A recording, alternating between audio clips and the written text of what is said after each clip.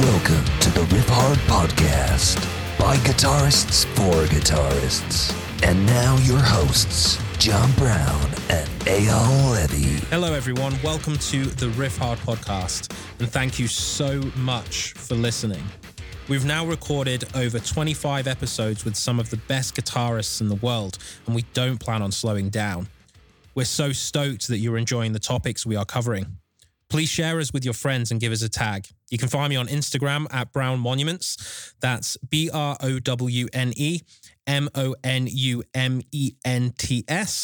Eyal Levy, and that's at Eyal Levy URM Audio. That's EYALLEVIURMAUDIO. If you want to give us a review, then we especially love iTunes reviews. We will never charge you for this podcast. All we ask is that you give us a share, post, and a tag.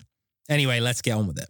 This episode is sponsored by Sheet Happens Publishing. Sheet Happens has a selection of over 200 quality tab books, and they work directly with the artist, so you know you're getting the most accurate tabs possible. And let me just say that that's a big deal, because I remember growing up and getting tab books that were not done with the artist, and it was anybody's guess if they were accurate or not. And they were notorious for having mistakes. So the fact that these are done with the artist is everything. You can learn actually how to play your favorite tracks for real. Just so you know, all books come with guitar profiles and a PDF ebook. Just use promo code RIFFHARD at checkout for 15% off your order. Go to sheethappenpublishing.com, and that's promo code RIFFHARD for 15% off. Hello, everybody. Welcome to the Riff Hard Podcast. Our guest today is James Monteith, who is one of the guitarists in TesseracT. In addition to being a guitar player in a pretty major band, James is also a publicist for various labels and artists such as Nuclear Blast, Spine Farm, Pliny, Intervals, and the one and only Zakk Wylde. I introduce you, James Monteith. James Monteith, welcome to the Riff Hard Podcast. Thanks for being here. Hi there. Thanks for having me. Hello, James. It's a pleasure. Hello, Brown. How are you, Brown? It's been a while. Doing well. Like it's, I'm currently set up in my house because I'm expecting a week of snow here in Yorkshire. Nice. But yeah, doing well. How are you, James? Yeah, doing all right. I don't know, it feels like this has been the longest time of kind of Groundhog Day. I feel like every day has been the same for a year, and it's it's really, really strange. And obviously it's weird for everybody, but yeah, I don't know. Other than that, I'm good. Within that year, though, you've done quite a bit of stuff. Live stream, the marketing or the PR for guitar players, your side projects. Like it's not like you're not doing anything. No, not at all. I guess what I'm ultimately missing really is just not being in Southeast London constantly.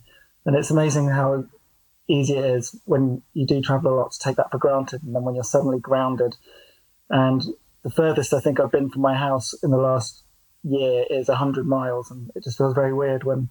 And that was for the stream, right? That was for the stream, yeah. Actually, I went on holiday to Norfolk for a weekend, which I think is about the same distance the other direction, which is pretty exotic. They've got quite nice beaches there, actually. I mean, it's not quite Spain or California, but, you know, it's... I guess with TesseracT, we're really kind of lucky with the pandemic because we'd finished our touring cycle. And I think we had a few things booked in, like, well, there was Arctangent Festival, and then there was a couple of other bits and pieces, but nothing major. So our plans weren't really that ruined, unlike some bands who were like release records pretty much as it kicked in and had all their major touring cancelled, which really sucked for them. So in a weird way, we kind of sort of sat back a bit and we're like, all right, what should we do then? And so the focus kind of went on a new record. And then the live stream thing really kicked off. And I remember, I think, which band was it that really grabbed loads of attention? It was Code Orange. One of the earliest ones was Code Orange. I actually watched Papa Roach live stream pretty early on as well. I didn't actually watch that one. I don't know if you guys were the first band to do it, but I think you guys got recognized for being the first band to do it really well. I think definitely in our world, I think one of the ones which really stood out early on was Behemoth's one, where they basically had a full-on theatrical production Yes. And it was, I mean, it basically wasn't really a live show. It was, I think it's like a theatre production in a way, or a movie. And I think that kind of set the bar. And so when we were going to do it, we're like, we're going to have to match that. We're going to, in terms of like, being able to offer something different and exciting. Because a lot of live streams that I did dip into were kind of dry. Because let's face it, at least for me, I think when I'm at a gig, the enjoyment is the environment, the atmosphere, the sound of the live band in the room, like, the volume. And then when you suddenly take all that away and you've just got a band on a stage being filmed, and it's just kind of dull. Yeah, more than kind of. And there's tons of that stuff. I mean, I don't know, maybe I'm in the wrong business if I'm saying bands on stage are boring.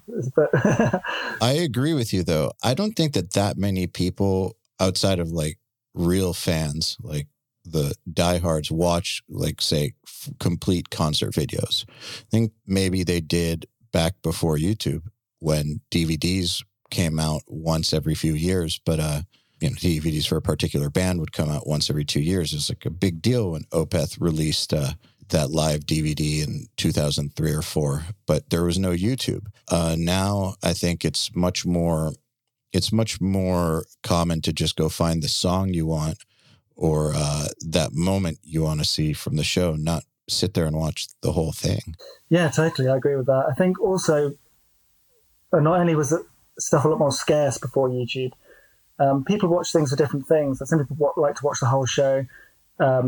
If you're a guitarist, for example, you might be wanting to see the players play and try and learn from them, which in standard live videos, it's not usually that helpful because obviously it's cut to be entertaining, not so you can see everything that's going on. Whereas now there's so many different formats of video that you can watch. Like if you want to learn how to play a guitar solo, you literally just put it into YouTube, somebody playing this guitar solo, and then you can watch them play it and learn it. And I think there are so many avenues to find what you want that like just standard live gigs are quite dull. So anyway, that kind of made us realize we needed to do something really, really awesome. And Amos, basically, at the bassist, he kind of just went to town on really extravagant ideas. And what we ended up with was probably about a quarter of his vision. But I mean, it's good to aim super high and then realize, oh no, we don't have £1 million budget. And then scale it back to something that's affordable. To be fair, it actually didn't cost a silly amount of money to put on because we were just very frugal with things like the venue space we used was the warehouse where the lighting company kept their lights. So there were no massive venue costs. For example, in Architects, they did Royal Albert Hall. I think it cost them something silly like 30-40 grand. That makes sense. Let's be honest, though, it does look fucking amazing. It does look amazing, but that's like a massive outlay, and that's one that we didn't have. So we managed to basically keep it really, really cheap.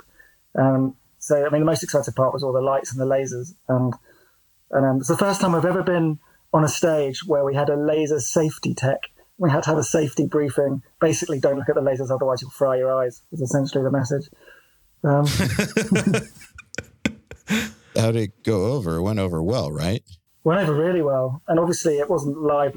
We pre-recorded it. I mean, there's no way you could really pull that off, I think. But we went and played basically the set 4 times. And the set was 2 hours long. So that was actually the hardest gig I've ever played in my life. The 3rd time we were playing it, it was just like, got to get through this, just get through it. Did you do it all in one day? All in one day. So we basically played 3 2-hour sets in one day. Damn. Man, that's intense. Yeah, it was pretty hard work. But luckily we didn't need to overly perform because like the light show and the video screen and the big monolith video screen at the back. And now, do you think it was worth it? Absolutely. It was probably, it's definitely the most important thing we did in 2020. Simply because we weren't doing anything. We had nothing going on, and bands do need to keep visual. You've got to be doing things. You've got to be putting things out. One thing that's definitely different now to even 10 years ago is that stuff moves so quickly, and you've got to basically keep current and keep in people's minds. Otherwise, people will find something else, I guess. Maybe, well, I mean, not always. I think lots of bands always still retain their following, but... Like this band.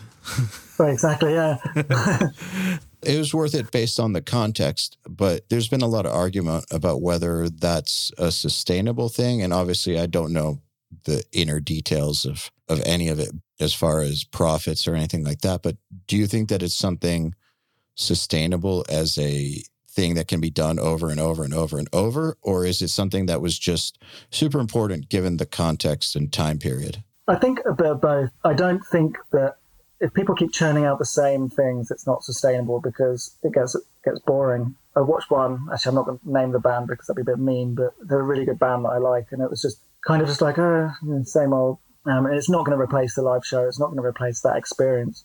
And I guess it could be sustainable if people keep pushing the boundaries of what could be done.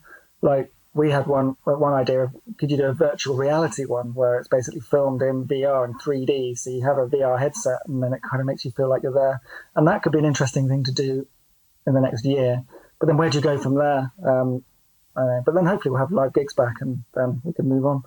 But yeah, I don't know. I think they're here to stay, but I don't think that they're going to be the savior or replace gigs. So I think it will be good if it starts getting implemented into touring schedules. And what I mean by that is there's one gig on the tour where you do the live stream setup completely, day off before, day off after, but it's done in a geographical way where you can only watch it if you're in a certain radius of that particular city.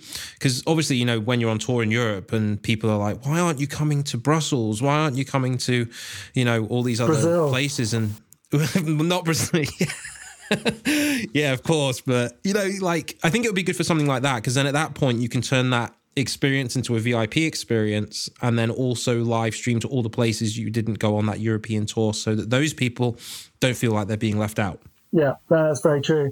And to be fair, if you've prepared a set and you've got production, you may as well make a document of it as well, so you've got it and keep it forever. Because I guess we've been out on countless tours where we've had various lighting production, but then once the tour's done, it's done, and we've forgotten about it. I mean, there might be some crappy camera videos on YouTube, but there's no real memory of that. Whereas I guess by doing a live stream recording like that, you could, you're basically, live forever then. So yeah, I think that's a good idea. Yeah, I mean, it's kind of sad if you try to find good videos of live shows, maybe that you played 10 years ago or 15 years ago. It's like, maybe, I'm sure there's a few, but I'm sure it's also not ideal and almost like if a lot of things didn't even happen.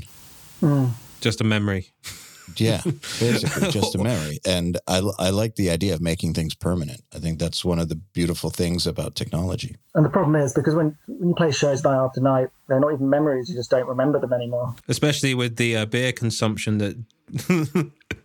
Even if you don't party, I think that it all blurs together anyways. Definitely, yeah. Yeah, they don't stand out enough to, unless something really crazy happens. I think that it would be a blur for even someone sober. Not that I know, because I never did a sober tour, but I'm assuming.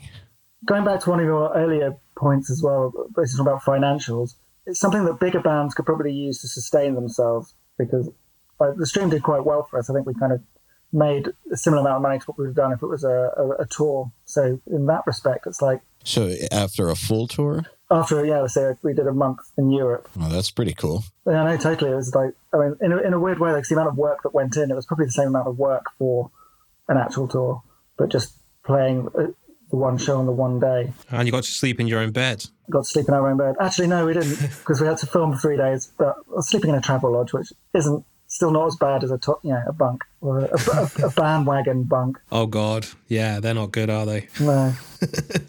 Hey, I'll never experience the bandwagon bunk. I didn't. You didn't do a bandwagon because I don't think they were around. Yeah, I did one. There was a bandwagon, really, that early on. Damn, did you like it? No. There's nothing to like about it, in my opinion. Dan, TesseracT singer, he got so used to the sound of the generator. He recorded the generator, and then he used to use it when he got back home. He put it on at night on his phone, listening to the generator to help him go to sleep.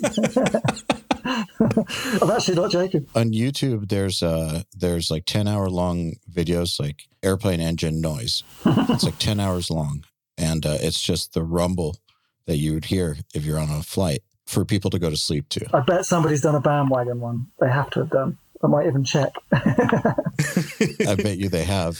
So that's interesting about the financials, because what I was wondering was what's looked at as success. Like, I know everybody defines success differently, but I was thinking if success means that it does as well as one show.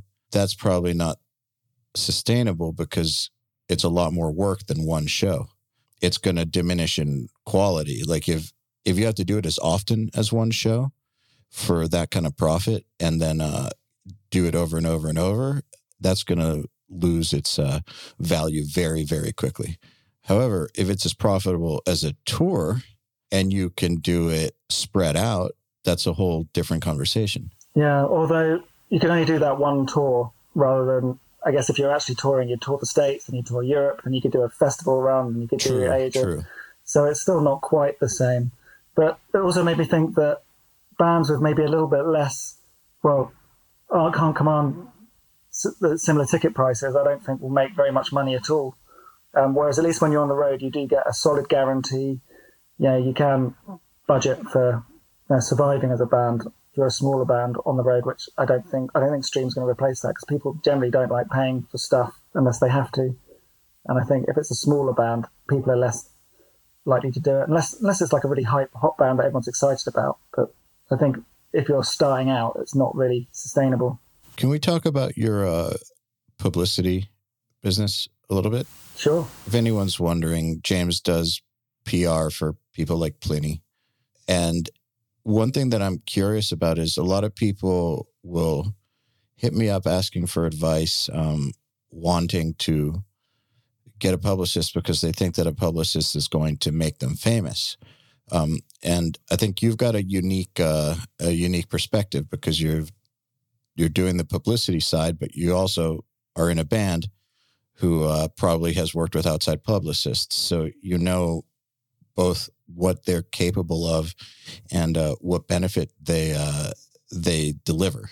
What do you think a publicist is for when it comes to, the guitar market, the elite guitar player market? In terms of the way I approach it, and then I guess most kind of rock and metal, I guess more muso people doing publicity approach it, is that it's essentially amplifying what already exists. So there needs to be something exciting. There needs to be something unique. There needs to be something that sets that artist apart for a publicist to even begin. You can't invent it for them. Absolutely, yeah. So Pliny was exciting when he came along because, he was quite a young kid at the time, in his early 20s.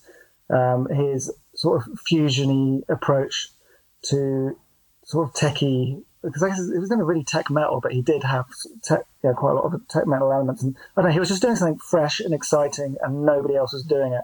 And he was kind of like a publicist's dream, really, because it was basically like, essentially, you just got to pick out the key things to explain to journalists what's great about this artist, so they give it their first listen. And with him, people would listen to it and they're like, bang, okay, yeah, I get that. That's exciting. That's different. And so he's probably not the best example because he is somebody who's particularly exceptional. But quite often, like with solo guitar players, it is just basically finding what they do differently and then explaining, basically selling that to the media. And there are so many brilliant guitar players out there, but it is, especially nowadays, getting harder and harder to actually pick out ones who are doing something exciting and new. Having said that, there are loads who are doing something. I'm kind of going around in circles, but I guess you get the gist of what I mean. It's basically, a publicist isn't a magician. They just can take something that's already exciting and elevate its profile. I've always told people that they need to have a story already. Absolutely, yeah. Publicist isn't going to invent the story for you. If you don't have a story, they're not going to have the ammunition to do their job with. So it's pointless to try and get a publicist until you have something for them to publicize. Yep, a plan. In the first place. I mean, not just a plan. I mean, an actual story. There needs to be something interesting about the artist that's worth writing or talking about. That's what I'm saying about the plan, though, as well, because you need things for the publicist to actually publicize. You have an album and stuff like that. Like, obviously, that's granted, that's going to come out, but it's what you do between the albums that I think that makes the most amount of, can make the most amount of progress. Like, an album is a given, but like, for example, TesseracT doing the live stream, that's something that a publicist can really take hold of and really push. So I think it's in combination with the story and the plan to do both together. Well, publicists can take the TesseracT live stream and run with it, not because necessarily the story of the live stream, even though that is cool. Say that a band that didn't have TesseracT's story tried a live stream, there'd be nothing for a publicist to write about. Like, say, just take a random band from the middle of nowhere. They have the same publicity plan as TesseracT, but nobody knows who they are. You could write about the live stream all you want, and nobody's going to pick it up. No one's going to care. But the fact that they already have a story leading up to that press release. So the press release doesn't have to be about the band's story, but the band has to have a story. It's very true. In order for anyone to even give a fuck in the first place, I think. Yeah, I think the story is especially important with bands more so than, well, actually with anybody, but with bands, it's absolutely key. And one thing which I'm dealing with quite a lot is that I end up have meetings with bands and find out about their own personal life stories. So, think like magazines like your Kerrangs and so on. They don't really care about the music. Well, they do. Well, to a degree. I just realized they might listen to this and I'll get in trouble. Well, the music's like a given, right? The assumption is that there's music and that it's worth listening to, I would guess, or that someone should like it. Well, the music, I guess, has to be right for whatever that outlet is and whatever their audience is. But then to do feature pieces, quite often they want to know about the person's history, what's inspired them to make the music they do. Have they overcome any traumas or anything difficult in life? I mean, that sort of story is very popular, especially now, like with everyone sort of in lockdown and people are struggling with mental health issues and anxiety and depression. Basically, anything going on in the news is quite useful. Like with the whole Marilyn Manson thing going on right now, highlighting abuse is a topical thing. Not saying you have to have been abused as a musician for the press to talk about you, but it's it'll get talked about these days. Yeah, basically something topical massively helps, especially with newer bands.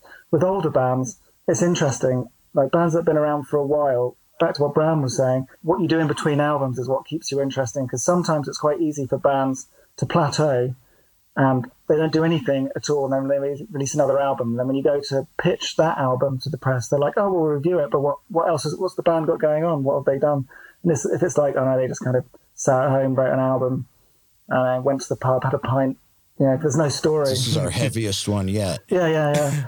Exactly. When new artists ask me that exact question they ask you, I think I basically just say to them, at this moment in time, just focus on what you're doing differently now. Because the music has to come first. The music has to be excellent. And then the story stuff, I mean, you can actually just not make it up, but you can really embellish certain facts to make them more interesting. Or you could just have a really good, timely one. Like I'm working with a guitarist right now who she's killer. Her name's Diamond Rowe, and she plays in a band called I know TesseracT. Diamond.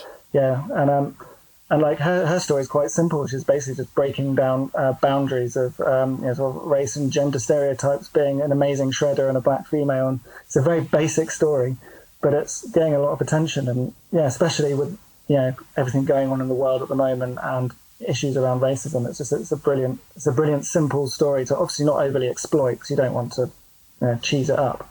But it's something that people want to talk about, and people want to support diversity, which is a good thing.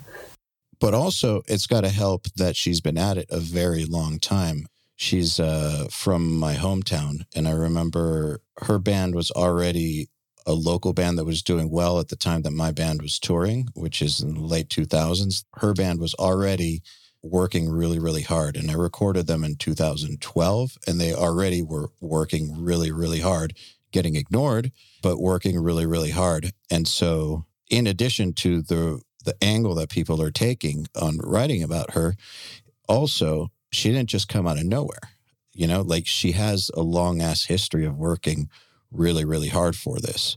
I think you put the two together and it's compelling. Absolutely. She's the real deal. She's a proper grafter, a great guitar player, and has that key story. And as a result, that band's blowing up now. They're doing really, really well. I think their last single was a huge hit in the States on radio, and like the magazines here are all going nuts for them. And I don't know if you've heard much of their music, but it's basically just new metal bangers with shred solos. Yeah, I'm familiar with them. Which is great. I love new metal and I like solos. It used to be like metalcore bangers, and then it became new metal bangers, which suits them way better, I think, actually.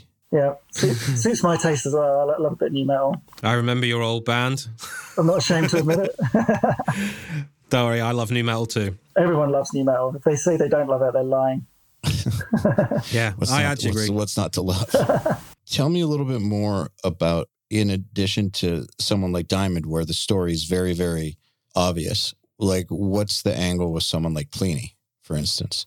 Well, with him, it was basically he was doing something very unique and different as a solo guitar player. But he just had a very unique playing style. Like his tones, his feel, like his approach to melody were very distinctive. And like when you listen to one of his solos, you know it's him. He's kind of one of those players. There are a few like that, like Jakub Zatecki, Polish guitarist. He's another one of those. When you sort of hear him play, you're like, you just really can identify that lead sound. And I guess that's something that you can't. I think that's something that people either have or they don't have. I don't know. I'm not sure. And I think in his case, it was definitely his playing which stood out. His personality really shines out as well, just because he's very, very likable. He comes across very well at interviews. He's very charming. He's very humble, and I think that combination with also the timing as well. I think like he just came at a time where there was a hole in that area that needed filling. Well, I think the endorsements from Steve Vai helped as well. Like literally, everyone was like, "Doesn't hurt." I was like, "Right, Steve Vai says you're good. Okay, I have to listen." What is it that drew you to helping other guitar players out with this? I think initially, when I realised that being in a band wasn't going to make me much money, I needed a job. Good reason. But not just that. I think also, I mean, I love music. I love listening to music. And before I did this, I worked in sort of a media PR related job. So I had a vague understanding of how it worked. And I kind of thought, well, you know, I could do this for bands. I could do this for music. And that would also help my own band. It would help me get into the music industry more and build better contacts. And yeah, there's something also really, really enjoyable about helping grow an artist and basically help be a little part of their success. I won't say too much. I mean, some publicists like claim that they're responsible for breaking bands. And to be fair, I've got to work with a big enough artist, I suppose, to make that claim. But it's nice to basically do your bit to help grow an artist that deserves it. Do you think that most artists, once they're at a certain level, you know, once they do have a story, it's a necessary part of the team? Like most artists. I mean, obviously some people are masters of the media themselves, but I think they're anomalies. Do you think that for most artists, it's important to have someone who speaks for them setting this stuff up? Definitely at a certain level because, well, for a start, there's just a certain amount of graft and knowing how to place things correctly, which as an artist, you don't want to learn how to do. Well, maybe some might, but it's much better just to have somebody else do that job. Like with anything, really. Like as an artist, you're your own business. You've got to have your team with their own specialized skills. And especially if it's a growing artist, when the tables flip and instead of having your publicist basically pitching and trying to sell you all the time, your publicist is then fielding calls. So, for example, I work with Zakk Wylde, and it's like the other way around with him. Like I don't have to pitch anything. It's literally people saying, we want Zakk for this, we want him to do that. And then I sort of feed it back and I get a yes or no. And then there's also, it's just, I guess the ball game kind of changes and you just need somebody to manage that. Just as a thing as well, just for our external listeners, when it comes to PR, what we've just been talking about, it's never really guaranteed because regardless of what your PR agent might think about you as a band, and they might think you're the best thing ever, you're trying to sell the idea of this band to people that still have their own personal preferences when it comes to music. Not only their own personal preferences, they might also have their own agendas. They might be a bit like, okay, we're pushing this kind of thing right now. So I may really like this band that you're selling to me, but it's not right for what we're doing now. And magazines always change their agendas. They change what they think their audience wants. And I guess to a degree, it is the publicist's job to stay on top of what the media wants. So if your publicist does say to you, I'm pretty sure I can get you this, they should be able to get that. If you are talking to a publicist, just try and trust their opinion. And if they say that's not achievable, then it's probably not.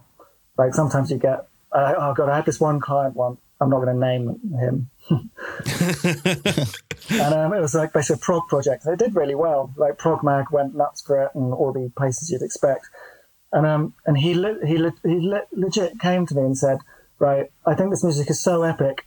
I want to have it played on fashion catwalks.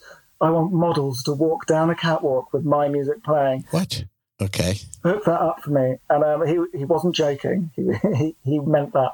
And obviously had to let him down. A, I don't really have many connections in that world. And B, you play weird, obscure prog. Have you ever, think about it for a second?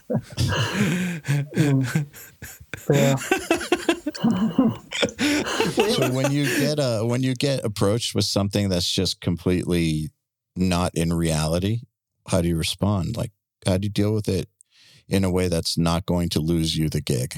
Well, to be honest, if they're completely unrealistic and they're going to be really difficult, I'd rather lose the gig. I'll be like, look. Fair enough. It's like, oh, you're a deathcore band and you want to get on the cover of The Guardian. No, sorry, guys. That's not going to happen. Yeah. I mean, some people do come with big ideas, which is actually a good thing. I think if you're an artist, you need to have big ideas and you need to be thinking, I want to be doing X, Y, Z. And then most people like that, then if you have a chat with them and say, well, this is realistic, we can shoot for this, we'll see how it goes. This, no way, and so on. And usually you can have a reasonable conversation like that and then make a plan and everyone's kind of on the same page and happy.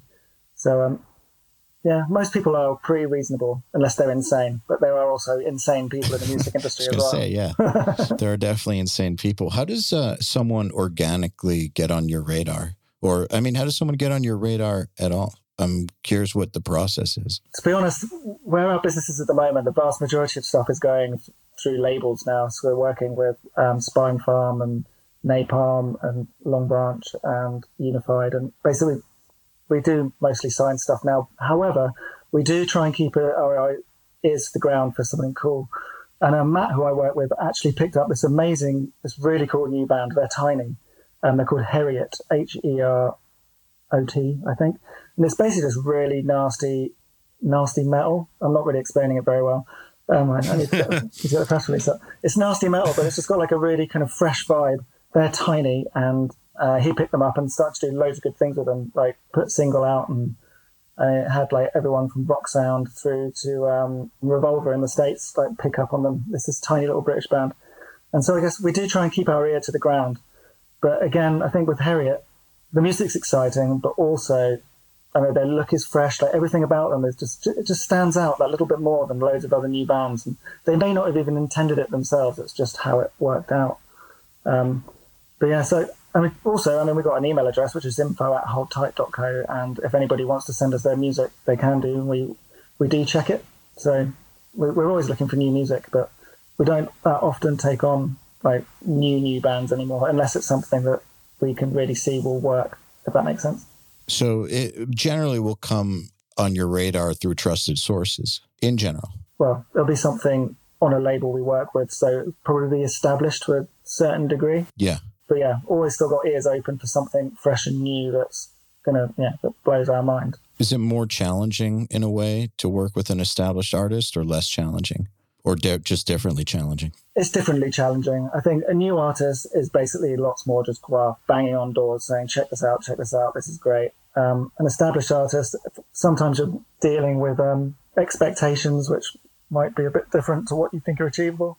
Or sometimes they're an artist that has kind of stagnated a bit, so it's kind of a hard sell to get them much other than the basic reviews and so on. But yeah, I think every artist has its own challenges, but I guess the most fun ones are where there's a good story or there's been some good activity and you've got loads of ammunition. Basically, if you've got all the ammo, then it's not easy, but it's getting results is very doable. I haven't had a dud in a while, which is quite nice, but sometimes you do get duds where just nobody cares. Nobody cares. And it's actually really kind of, you feel really bad for the artist because, to be honest, I think, imagine if I was that guy or girl. Yeah. And you feel really bad for them. But then I think that's one thing which is which I think I'm quite good at, is that I can have that empathy for them because I'm just like, look, I know where you're at and I feel really shitty about it. But this is what this person's saying. And I always try to get responses, to be honest, like rather than just like if nobody's picking up on something, I'm just like, give one on the call. Look, just maybe 2 minutes. What do you think? What do you think of this? And usually I'll say, I just thought it was really shit or whatever. And at least I've got something. Something to feed back to the band, even if it's bad. So I think the biggest problem actually as a publicist is if you're just getting nothing back from anyone, and then you send a report saying no response, the band probably think you're not doing your job. Yeah. So I always do basically, if it's bombing, I make sure I get responses from some key people to say, I once, years ago, I did a little radio campaign for a pretty established band. Don't know if I should name them. I'm going to name it. They're called Therapy, who I used to love as a teenager. Yes. Trouble Gum was amazing. Infernal Love was amazing. Like, in the 90s, I was well into them. Anyway, so I got offered a single by them, and it was a pretty dirgy track, actually. I can't remember what it was called. But I was just like, it's Therapy, it's going to be great. Yeah. Everyone must love Therapy, even though it's 20 years later. And basically, it absolutely bombed. I couldn't get it anywhere. Like, nobody wanted to play it. And the label were really pissed off. The band were probably really pissed off.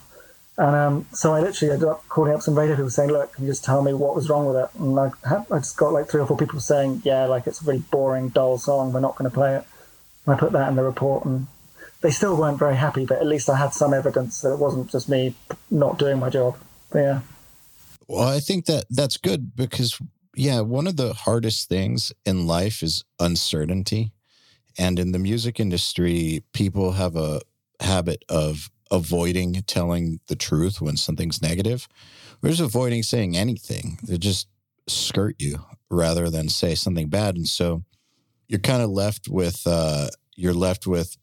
not knowing what the hell's going on. And the reason you don't know what the hell's going on is because sometimes people don't respond, and then they do respond 2 months later with something positive. So there's no way to interpret no response. It could just mean they haven't got into it yet. It could mean they like it, but it's something for down the line. Like, it could mean anything. Or it could mean they've not even got to it. They've not even listened. Yeah, exactly. Yeah, exactly. And it could go even further than that. I mean, imagine that you were the publicist for Meshuggah between 1995 and 2003. I can imagine that was an exceedingly difficult job. But imagine, like, giving that to someone to play on the radio. And you already know the answer, don't you? Yeah, to be fair, I'd like to think Meshuggah probably didn't have massive radio aspirations with those early releases. No, not at all. But, I would say that until Obson came out, they were still pretty underground, and that even their PR agent's job from 1995 to that point was probably pretty difficult, even though, they knew that it was great, which it was, obviously. Yeah, I don't know. I'd like to think, to be fair, I was doing this job obviously back then, but I'd like to think that Destroy Erase Improve would have got some level of hype because it was so game changing. But then also maybe it was just so ahead of its time that people didn't get it. I feel like Nothing had a bit of hype about it. Nothing had hype. I don't remember Destroy Erase Improve having much hype until several years later. I think that maybe Obson was the beginning of it, but I think that maybe Catch 33 was when everyone's sort of started getting steered towards what they were doing. But I think that, Nothing probably had a little bit, but still it wasn't anything compared to what it is now. Yeah, totally. It would have been a nightmare for a PR agent to sell that, just because of how ahead of its time it was. And I'd probably think the same thing about bands like Candiria, and even Dillinger Escape Plan in those early years was probably quite difficult too. Yeah, God, imagine trying to pitch, what was the first album called? The second album? Calculating Infinity. Like, yeah, that was like, what would you have even described that as back then? Was it 2000 that came out? Like, 1999, I think, maybe. Yeah, here is just some ludicrous craziness. Like, it's almost like non-genre definable, isn't it? They still got on tour with System of a Down, though. Nice. I think that Mike Patton really helped them out by taking them on that Mr. Bungle tour. Yeah. Obviously, they did the EP together as well. Oh, yeah. That was later. But they took them on that first tour, which I think gave them a lot of credibility. System of a Down had just toured with Bungle. I bet you there's something to do with that probably they were introduced to the right crowd who could appreciate them in bigger bands at the right time, and were taken on tour just for being awesome. Because I remember seeing them with Mr. Bungle, and nobody knew who the fuck they were or cared until they started playing, and we're like, holy shit, this is amazing, but I've never heard anything like it. I could imagine those early crowds would have just stood there for the first few songs just going, what is this? Yeah. When I saw them open for Bungle, it was actually the crowd was into it immediately. Really? Wow. Nobody knew who they were. That's kind of the right crowd, though, isn't it? That's like when you think of Mr. Bungle, it's kind of in a similar kind of vein. It's just a little bit more chaotic. But I can understand that those people would have liked it. Yeah. Yeah, it was that's kind of the luck of the draw thing, that the right person who has just the right avenue for your art discovers you at just the right time. That's not to discount any work involved, but that's some good luck right there, the timing of the whole thing, because that is the perfect audience to break a band like that too, or was the perfect audience to break a band like that too. But then imagine Meshuggah on tour with Slayer. I could see that working. It could as well. I see it working completely, but they also went on tour with Tool. Yeah, that also works. But what I'm saying is that was early. That Tool tour was a real key moment in Meshuggah's career. I think that really helped put them on the map, especially in the States. So it was a US tour, right? Wasn't that? Yeah, absolutely. So out of curiosity, so this obviously takes some time. The band takes some time. Where does guitar playing fit in? Well, to be fair, actually, I feel like I've done a bit more guitar playing over lockdown than I had done previously, just because, I guess, not traveling anywhere, not doing anything. And I've got a couple of kids, so before, when they were still going to school, my routine generally was I'd get them into school, play some guitar for an hour, go to work, maybe play a bit of guitar at lunch, go to work, and then they would come home, and then once they're all in bed, maybe do some guitar in the evening, but I'll probably just watch TV. But yeah, I think it's been an interesting time. I've been spending a lot of time just trying to not practice, but just play different things. Because I think it's very easy to get in a rut when you play in a band of only playing that music and that style. And I love playing TesseracT's music. It's great. And I really went through in the last year a phase of going, I'm going to play in standard tuning a lot, because I just hadn't done it in forever. Traitor. Well, something like, I can improvise again. I know. That's how a guitar should work. Yeah, I think, as I mentioned before, I've been working on a little side project, which is kind of very thrash-based. What I found quite interesting about that was that I was like, let's do this for a bit of a laugh. And it started off as a bit of a laugh. And I realised that after I played thrash for about 2 minutes, I had to stop because I was tired. Right hand? Yeah, my right hand was just not used to that constant usage, or at least constant repetitive usage. I got a perfect thing for you, mate. It's called Riff Hard, mate. Ah, nice. Yeah, well, basically, I was like, right, okay, well, I'm going to get better at this because I'm clearly not. I assumed it was a lot easier than it was, and I think it was. Mostly just down to, I guess, my technique just not being as efficient as it should be, because I've never really had to play with that level of speed and intensity for a long period of time. And so, yeah, last year I spent quite a lot of time just thrashing around, just coming up with silly riffs, which involved picking a lot. Yeah, and I think it sort of made me realise as well, again, going back to, I think we were talking about this earlier, like playing different things. Actually, no, we weren't. Sorry. I was having a conversation with somebody else, and I just kind of merged into this one. I think it's the beer talking. Sorry.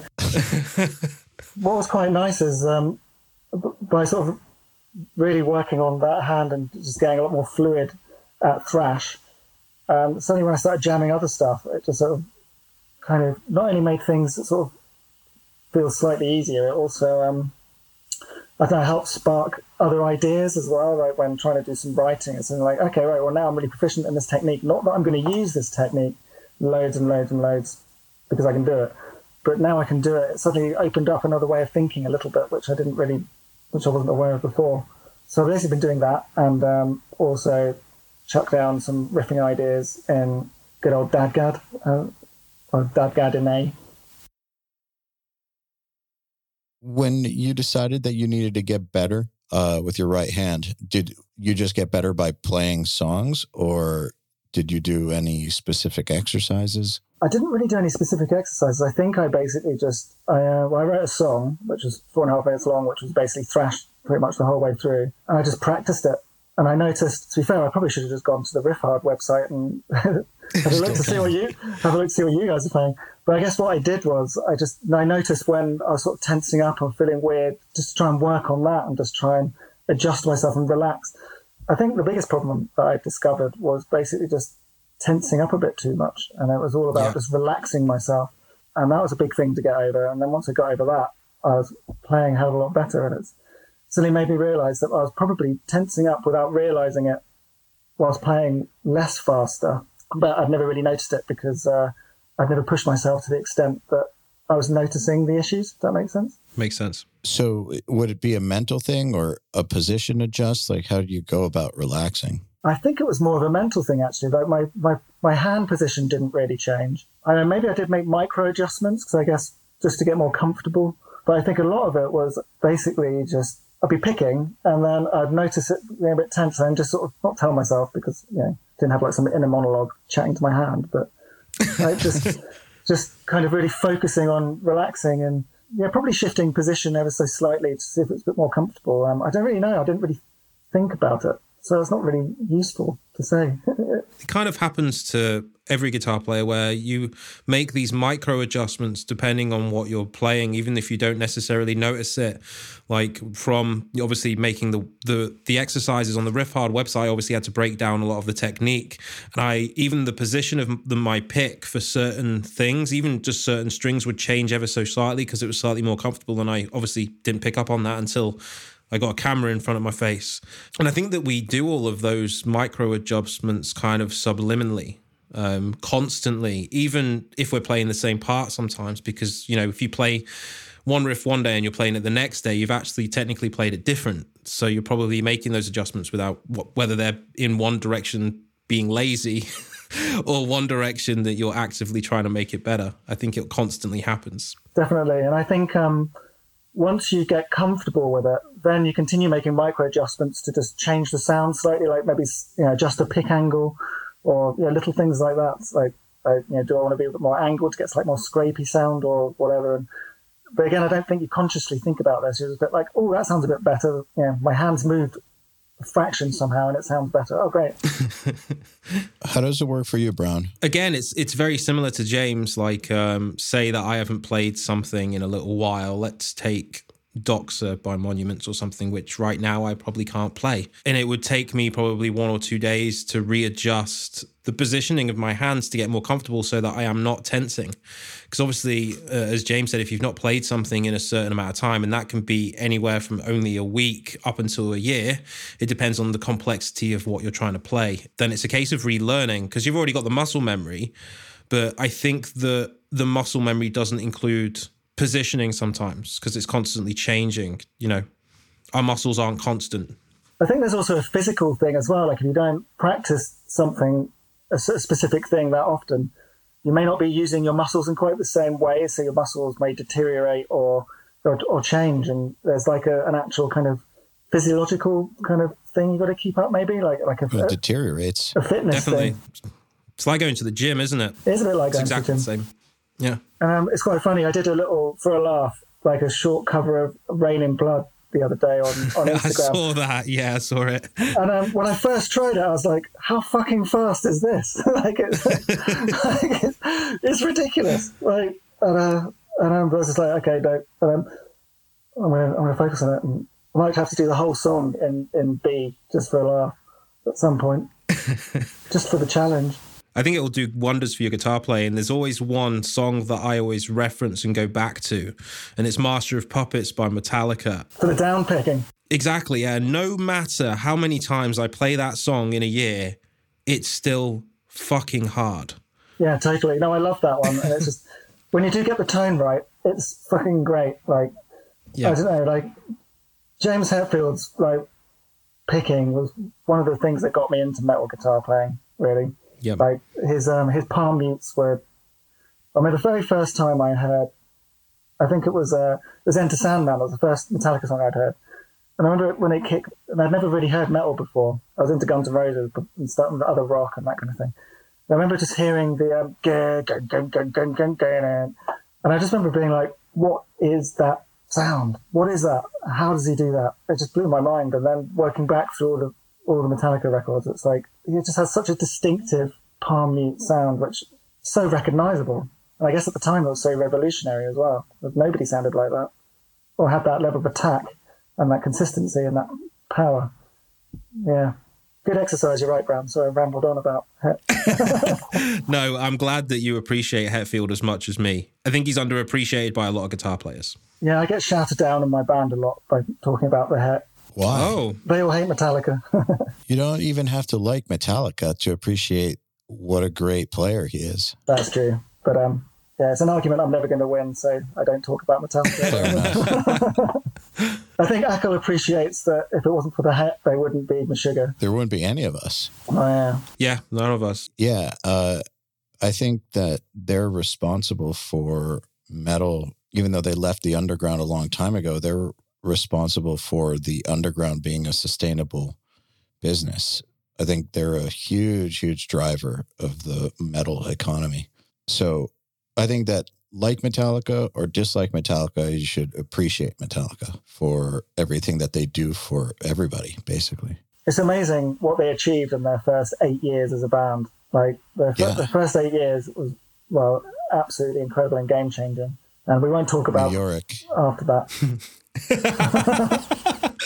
Well, the thing is, after that, whether or not you like the music, the amount of good that they've done for everybody is unbelievable. Yeah, and like every record as well. Like, imagine being around and like listening to metal in 1983 and hearing Kill 'Em All. Like, when you put that record on now, it still stands up today. Like, when you listen to, say, Whiplash, and you listen to, like, you know, the picking on that, like, the tone as well, it's got that amazing scratchy top end, and it's so consistent. And just think about it was recorded on fucking tape. That's what's the craziest bit, is that all those songs were recorded on fucking tape. What's also crazy is Lars could obviously play drums back then as well. Don't know what happened. Yeah, stop the cocaine. Sobriety, maybe. Yeah, I think that's probably... Well, I think it's just like what we were saying earlier about the fact that if you don't play something, your muscles deteriorate. And Lars is an old man now. And imagine trying to play... I can't even try to fathom playing Master of Puppets on guitar when I'm 60. So I don't think it's necessarily they got it worse. I think it's just old. Yeah. Also, I think it's probably just like not as dedicated and as, you know, I don't know. I can't imagine he sits down and practices for a few hours every day. I think he's sitting in... That's never seemed like his thing. No, I think he sits in his mansion looking at his art collection. To be fair, though, those drum beats, can you imagine Metallica without them? No. No, of course not. I think his contribution was more in the arrangements and the writing and the big ideas. And the business as well. Like, it's amazing. Yeah, that's what I mean. The big business ideas and good business decisions and all that stuff, more so than being like the badass drummer. Yeah, definitely. I think it's just, he gets a lot of shit, but he clearly was quite a badass drummer. It's just... He was great. It's a shame that it's deteriorated, but yeah, it is what it is. It's funny, we were talking about Metallica with Jeff Loomis a few episodes ago, and he got to see them supporting Wasp in 1985, I think he said. So then I went back and started listening to all of that old Metallica stuff. And it's so good that it's obscene. And this is 30 years ago, and it's still the best. The Black Album is 30 years old this year. How crazy is that? Oh my God, getting old. Fuck. I know. That's nuts. Yeah, it's kind of insane. So speaking of good business minds in a band, do you think that that's part of why TesseracT has done well, is that there's good business minds in the band? I think that we've always liked to try and have our heads screwed on with basically with everything and not just leave it, you know, to chance or to management. I think having big ideas and big ambitions has always been a good thing, also being realistic. Also, this is going to sound a little bit kind of, I don't know, nepotistic, but it's really good to make friends in the music industry, and because people want to help you out if you make friends. And the music industry is notoriously nepotistic. Like, everyone helps everyone out. I think a combination of having a good vision and like plan, good ideas, and also making sure everybody we need to help us is on board and we're nice to them is a big help. You know, people may complain about nepotism. You know, it's a hot topic to talk shit about. I think that it's part of human nature to want to work with people that you like. If you have the option of working with people you like, people you dislike or people you don't know? I mean, who are you going to gravitate towards? You're going to gravitate towards the people you like. Obviously, that just seems like such an obvious thing to do. And in the music industry, where there's so many people that are full of shit and so many people that are wannabes and who don't have good intentions or who aren't able to deliver, there's so much of that shit that when there is someone who can not only deliver, but you know them and you like them, why would you not work with them? Yeah, and I think also generally there is money in the music industry, but at most levels it's not like a whole lot of money. And a lot of people are doing it obviously for a living, but they're also doing it because it's their passion. If you're passionate about something, you want to do it with people that you share a passion with. And so I think that's definitely a driver, and wanting to work with like-minded people. I also think it's just a case of just being nice and not burning those bridges. You know what I mean? It's just because just treat people the way you want to be treated. And I think that isn't nepotism. I think that's just being a nice person. And I think that's kind of what you're saying, like becoming friends and just being nice to people. Yeah. And also it's nicer to be friendly to people than not, like if I'm going to work with somebody, I want to hang out with them and have a nice time. So I guess it's easier. It's a lot easier. Wine in a bag. Wine in a bag. I had some wine in the bag the other day, actually. How did it make you feel? I don't remember. For what it's worth, James is quite notorious for turning up at festivals with wine in a bag and then seeing him either later that evening or early the next morning without any clothes on outside of a tent. Or any wine or a bag. Or any of that left, or unless he's cuddling it when he's going to sleep. To be honest, this is a great festival life hack, this. The bag of wine, you may laugh, but it's the best thing for getting past security in a festival. You can get like a bag that holds 3 bottles of wine, shove it down your crotch. It's the one place they don't feel you, because, that'd be sexual assault. You get through any security barricade, and then you've got 3 bottles of wine, which you paid, 12 quid for, rather than paying silly money for the money inside an arena. But the bag of wine's genius. I don't know why more people don't do it. Pro tips. You come in the arena, but you don't leave. Yeah. Wake up like sleeping underneath a bass bin somewhere. How much wine is in a bag? 3 liters. Yeah, you get a lot. Yeah. Like probably about 4 bottles in some of them, yeah. Oh, wow. That for you, Eyal, is a gallon. Yeah, about a gallon. Well, 4 liters is a gallon, yeah. So you can drink that whole thing? Well, no, share it out, you make friends with people. Okay. You can afford to be generous when you've basically got 3 or 4 bottles of wine's worth of wine, which costs the equivalent of 1 drink in a venue. True. Very true. You know what's interesting about making friends and doing business and music is that as much as we're joking about the bag of wine and being nice to people, that's actually how a lot of people do make friends and end up working together and decide to do things. Yeah. But also with music, it's like we all work in music in whatever capacity because we love it. And so there's immediately that thing with everyone's got in common. And so, you have a bag of wine, you're watching Metallica play Master of Puppets, you're having a great time. Yes, it's an easy thing to bond with, wine and thrash. Yeah. That sounds like a perfect t-shirt idea. Let's do it. I'm going to do it. Yeah, let's do it. James cuddling a bag of wine and thrash. Am I clothed or naked? Whatever you want to be, mate. Depends how big you want to think. That's what she said. Let's talk about guitar players again. What do you think is the future of marketing solo guitar players? Guitar players that are sitting in their bedrooms right now who are like the future Plinis or the future Jason Richardsons, the future Tosins. What should they be? Obviously, they should be worrying about their playing, clearly. Also, that's not enough. So what do you think the future is now that, like when Jason Richardson was getting known, there weren't nearly as many guitar players posting videos all the time. He was an early adopter of doing that sort of thing, and it worked for him.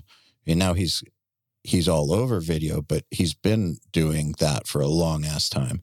A lot of these people that are still considered a younger generation have been around now for like 10 years and were first to the scene with a lot of the technology that now is like overused. So what do you think is the next step or the future for solo guitar players as far as getting the word out?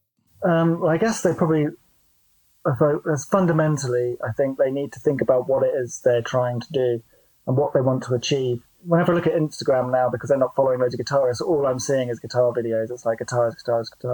So many of them. Yeah, when you scroll down and it's like, and it shows you the recommendations of what you should be following. You know what I'm talking about? Like once it shows you like the first few things in your feed and then suddenly it's all stuff you haven't been following. I'd say it's like 80% guitar players that suck that I've never heard of. Yeah, and quite a lot of them. There's quite a lot of popular ones just doing covers, and which is great. It's completely fine. I don't think that's particularly interesting. However, if it's something that's visually exciting and they're covers of songs people like, that's going to work on Instagram. So I guess a guitarist needs to think, what do they want to achieve? Do they just want to build up a big Instagram following and have loads of people watch them play guitar?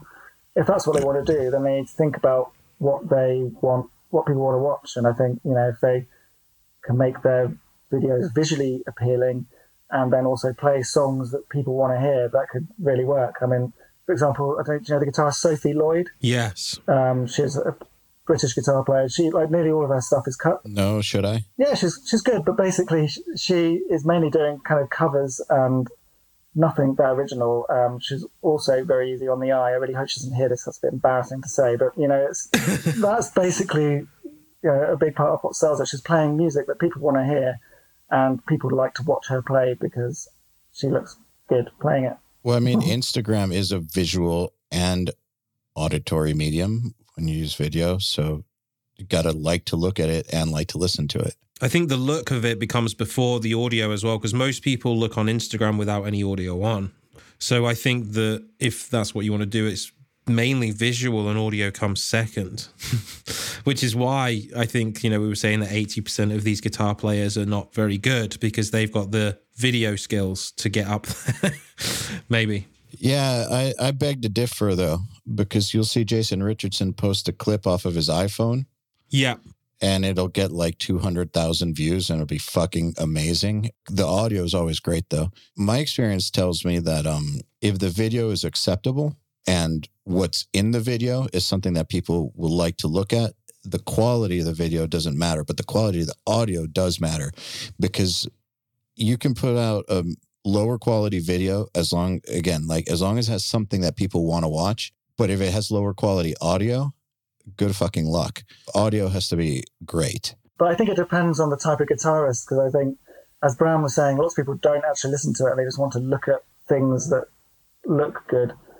And whereas I think if you are a guitarist that really wants to be heard, then yes, you're right, the audio is important. But I think if you're just, I think there's definitely a balance between the two. Because it depends on what you want. Depends on what you want. I actually think that the iPhone recording as well, the reason why so many people gravitate towards it is because it makes them feel like that person isn't very far away, because it's very similar to what they can achieve with their phone. So I think that there's a balance of the two. But Jason Richardson, I wouldn't say is a good example of this because he already has his following. Yeah, but that's what he was doing in the early days too. That's different though at that time because no one was really using cameras to do it. Yeah, he was basically blowing minds with his, because nobody really seen people play like that.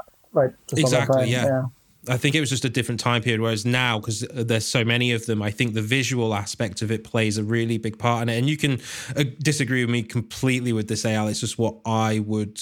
No, I think you're making a good point. Yeah, I think that now, this time period, 2021, I think the video has the slight edge because you want people to turn the audio on from looking at what you're posting. Well, so going back to the original thing, what do you recommend? I think basically if you're a guitarist that's a solo guitarist that actually wants to have a career writing music and do something interesting, the visual element of social media is important, but I think it's best to not get carried away with that, because I think it's probably quite easy to go, oh, lots of people clicked on this because I made this really nice video.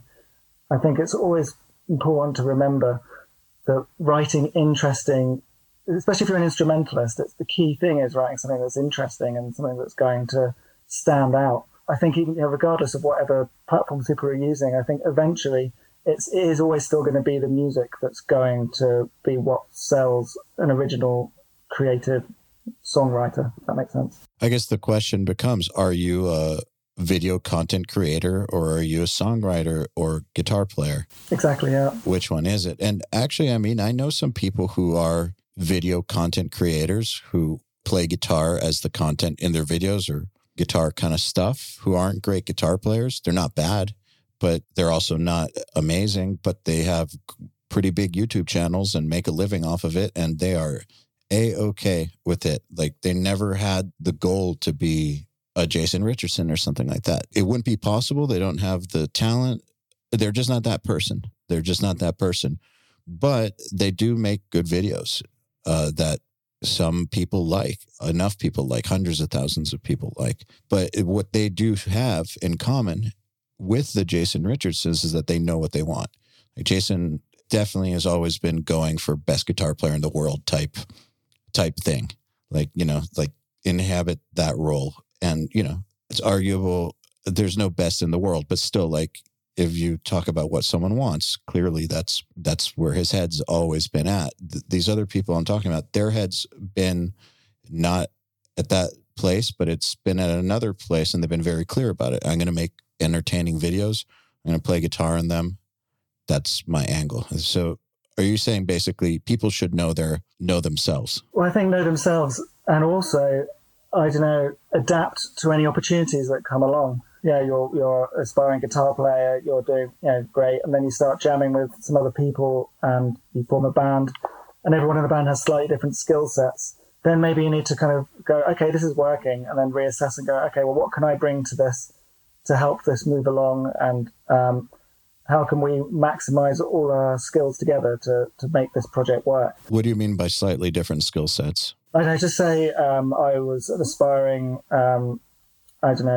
shredder, and then I joined the band, but there was a lead guitar player who was much, much better. But then I discovered that I'm actually the better rhythm player. So then I focused my efforts on what I can do for the project. It's probably a very crude example, but I think it's basically being open-minded to maybe change what your original plan was to work for the greater good of a project, to help that project work, and think about how you can make a project work rather than maybe how I can make myself some kind of YouTube celebrity or whatever. Well, I think it's definitely important to adjust course as you go, because there's what your plans are and what your intention is and how you see yourself, but then there's reality and how the world sees you and the feedback you get. And a lot of people have blinders on to reality and will just keep on doing the same thing regardless. And that's not necessarily the smartest thing. Like once you get some feedback from the world and realize what's working, what's not working, where the opportunities are, where they aren't, adjusting course a little is a very smart thing to do, I think. I think you just hit a really important point there, and that's definitely taking on board feedback. And like, if you create something and people say it sucks, obviously that's not very nice, but take it on board and work out why and see how you can improve. Don't just kind of ignore it and go, oh, they're wrong. They just don't get it. They don't get my art or whatever.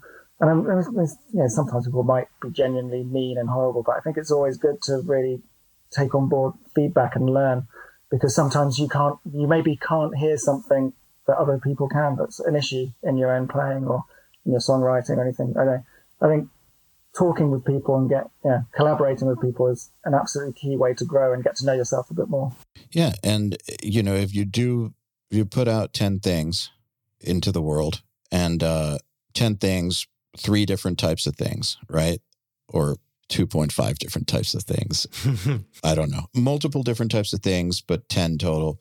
And you notice that 3 of the same thing did great. Everything else failed, even though it's not your favorite thing. It might be smart to look into why that worked. Totally. It's just trial and error in life, really, isn't it? It's just, yeah. You could apply this to anything in life, I suppose. You could. You definitely could. I mean, I guess it comes down to awareness of who you are, what you want, and how the world is responding to who you are and what you want. And what's interesting about it, too, I think, is through actually listening to feedback and adjusting course, you might figure out that what you thought you wanted originally wasn't even what you actually wanted. You might arrive to what you're actually looking for through adjusting course, because it's kind of unreasonable to think that what you want as, say, an 18-year-old is going to be the same thing that you want as when you're 28 or 38 or 48. What you think you want isn't necessarily what you actually want, because you have an idea about it. And I think you can really apply that to being in a band. I think, when you're like, a teenager and you've got like, ideas of what being in a band is like, and, when you actually are in a touring band, the realities are incredibly different. And I think... Different, yeah. I mean, to be fair, like, they're not disappointing, but they're very, very different. I think you were like, for me, I've said this again in previous podcasts, it's like when I thought of touring before I did it, I always thought Bon Jovi wanted Dead or Alive video, I had to get my own jet plane, and then all of a sudden I'm in an LDV. I remember the first tours I did were in like a transit van where all the equipment was piled up at the back, and then we had a mattress, and then we had 5 of us lying on the mattress, and then there were probably 4 of us on the mattress and 2 up front, when completely illegal. And I was like, okay, this is what touring is then. That's key, because some people might have this, well, I'd say anyone who hasn't done it has a inaccurate view of what touring is. And so then they might start doing it. And some people will just love it and want to do it forever. But other people will think to themselves, whoa, this is not what I thought. I don't know if this is something I actually want to do. And that's fine. That's totally fine. But I think it's important to recognize, this is not what I thought it was. It's a little different. One thing that did pan out was like the beer consumption. That lived up to expectations. How different was it, though? I mean, you talked about the van, obviously, but how different is the reality, in your opinion, than whatever fantasy you had in your head before you were signed, before you were touring? I guess the fantasy was basically be like, okay, it's just going and this will be my job now. Like some people went off to go and, work in a shop. Somebody went to work in a bank. Somebody became an engineer. I'm just going to go and get drunk and play guitar, and that'll be my job, which is a massively delusional way to think about it. But, when you're 15, you're like, you're watching Guns N' Roses videos, and you're like, yeah, that's what they do.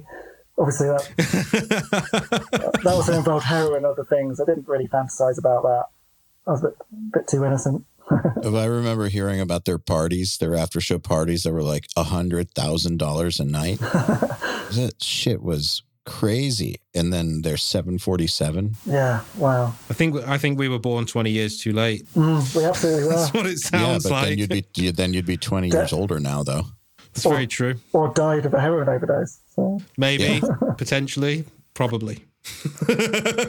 Yeah, if you feel like you wish you were in something like GNR, you should read Duff McKagan's book. It might change your mind. It doesn't sound very cool at all. Slash's book's amazing. Like, Slash's book's kind of, it's wild and crazy, but it's, I don't know, you kind of almost do want to be there.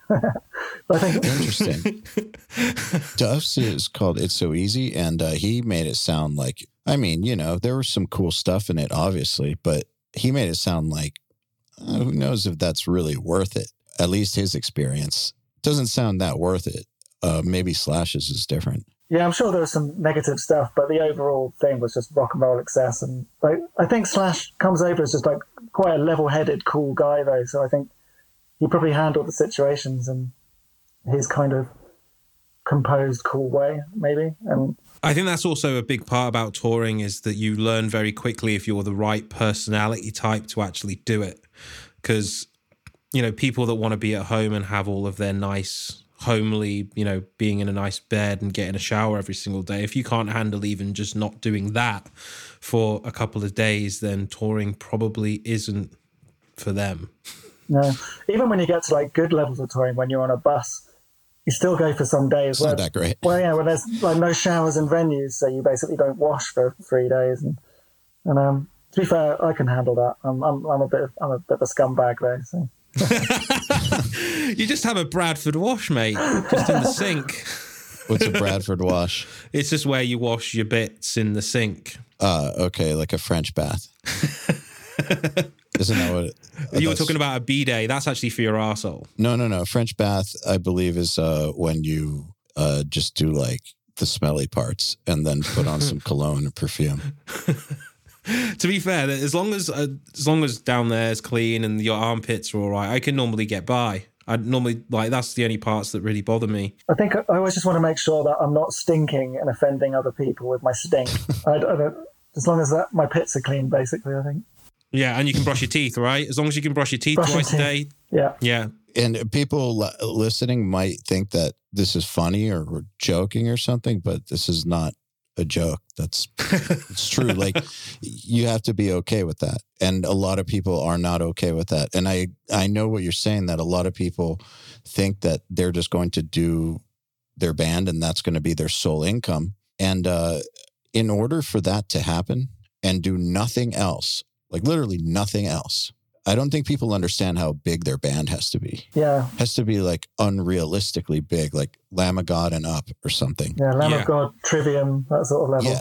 If you want like a good standard of living, that is, if you want to be poor or whatever, or live like you're living in a college dorm forever, then okay, you can do it in smaller bands. But if you want to have like a normal adult lifestyle, and I don't mean rich, I mean just like a normal adult lifestyle where you have like a house or something and a car and or two cars, and you can raise your family and stuff and not do anything else, not do publicity or manage bands or have a studio or all these other jobs that musicians do, your band has to be pretty fucking big, real big. I've been thinking about this. I think that the threshold is between 1,500 and 2,500 people a night wherever you go. I think that's like the bare minimum to achieve that. And I think it might even go up to 3,000 or 4,000. I think that is the point where you can say, all right, we can live off this. Yeah, not that many bands get there. No, they don't. No. On the flip side, though, because I have obviously thought about this at length, being in a band and have been for a long time, is that actually now I'm actually quite grateful that I've done lots of other things, because I think it's good for your own life experience to do other things. Absolutely. And you learn more. You know, you're much more in touch with reality. I was imagining what it'd be like to be in a young band that blows up when you're like in your 20s. You get huge. You can live off that. But then say it dies out when you're in your late 30s, pushing 40, and you've done nothing else. That must be quite a difficult thing to do. How would you adjust? That sounds terrifying. I know. That sounds terrifying. So I've scared the crap out of myself with all these thoughts about how things could have turned out in one way or the other. Well, look, bands are not forever. Exactly. Yeah. They're just not. I mean, for a band to make it as long as, say, Slayer did or something, to go that long and go out on a high note like that, that's an anomaly. I mean, I think anyone in a band should expect that the band is going to have a finite lifespan. And if you get to do it for like a decade or more, that's amazing. It's fucking amazing. Most people don't get that, but I think that that's a wise thing to do, is to scare yourself with that, because I do know people who have been in that situation and they are terrified. No other skills whatsoever, no other life experience whatsoever. In their late 30s transitioning. Fuck that. That sounds terrible.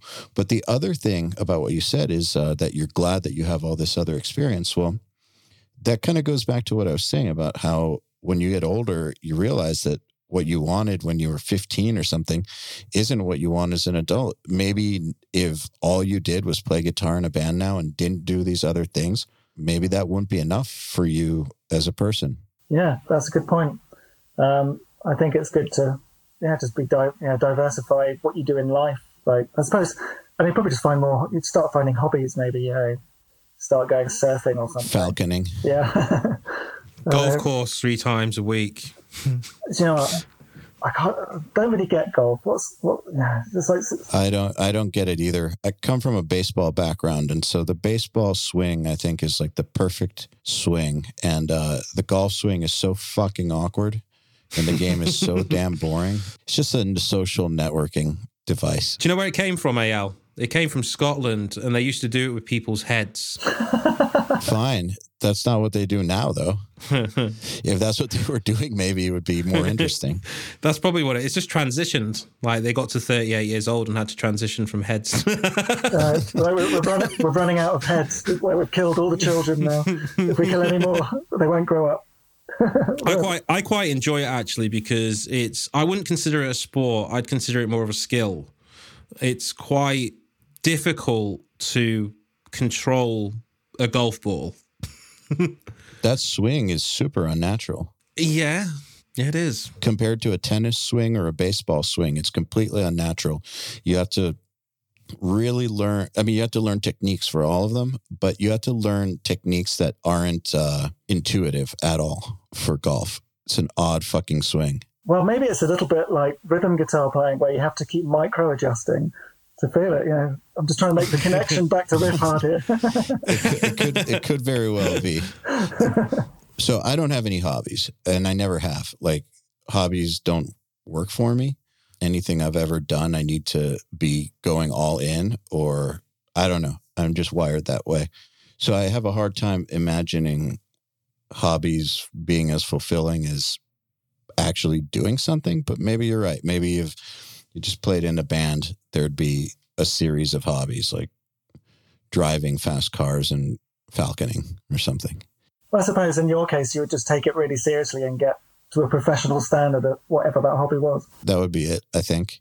But I feel like the terror of being in a band and only doing that would prevent me from just doing that. Because think about all the things that could go wrong in a band. You're relying on all these people to keep their shit together. That just seems super risky to me. Yeah, it is. Basically, if one piece of the puzzle isn't working properly, it could all kind of collapse. Overnight.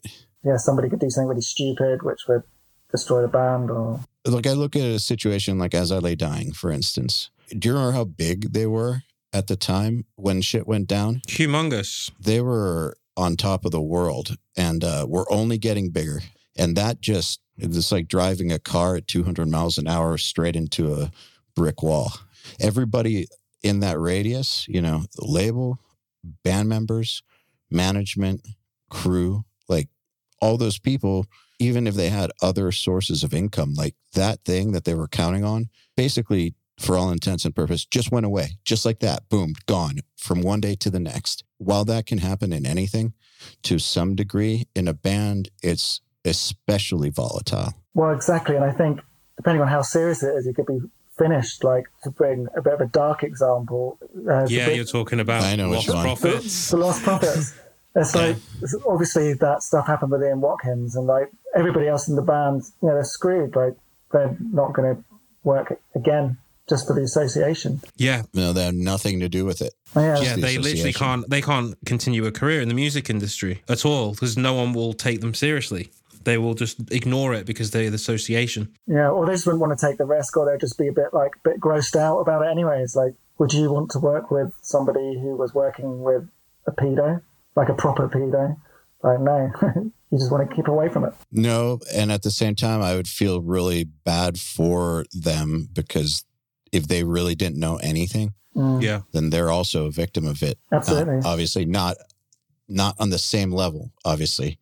But yeah, they're a victim of that person as well. Like, I think someone that does something terrible has, there's the people they directly affect by the terrible thing they do, but then there's everybody else too who gets affected by the blast radius of whatever terrible thing they did. So even if I wouldn't work with those guys, I'd still feel bad for them. Totally. I mean, I feel terrible for everyone in that band. Like, I mean, they were really, I think they blew up quite young as well, so they were probably in that situation where they just lived off the band and didn't do anything else. Then they suddenly found themselves in probably their mid-30s with nothing. I mean, that's pretty terrifying. Exactly. So that's why I think scaring yourself like that is probably a good thing. But it also depends how involved you are with the band, whatever band you're in. Like, you can get that big, but as long as you understand certain aspects of it as you're doing it and actually spend the time to learn, then you do come out of it with a skill set if you understand how to do it. So like that could be something like being a guitar tech, for example. That's well, not now with COVID, but, that if you get into the right position is an extremely well-paid job.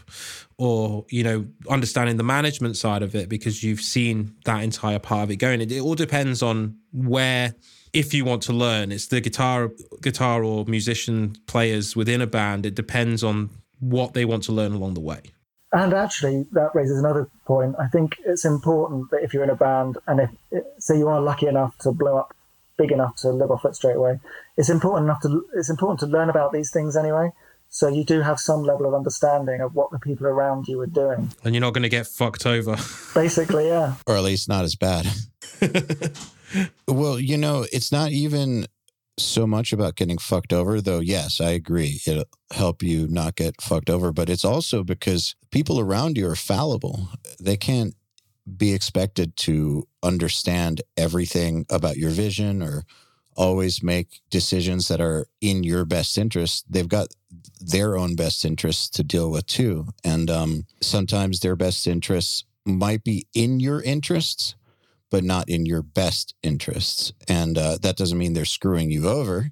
Just means they're, autonomous and have their own priorities. And the more you understand about how things work, the easier it will be to navigate those things where there's gray areas, where it seems like something's a benefit, but is it the greatest benefit, or why are you being put in this situation? Is there a better situation you could have been in, but you're getting put in this situation because someone has some sort of an under the table deal or something with somebody else and you're not privy to it? That's not getting screwed over, but those are the little gray area things that come up all the time. And if you don't know how this business works, you won't spot any of that. On a simpler thing, your manager or somebody could be doing a job and you know what they're doing and they may not be pushing something as hard as you feel they could be, and you can reasonably say, how about you try this, or how about you do that, and become a part of that process and just get more involved and bring more ideas to the table, because at the end of the day it is a creative industry and everything. Like, managers are coming up with ideas to develop bands, publicists are coming up with ideas to sell bands.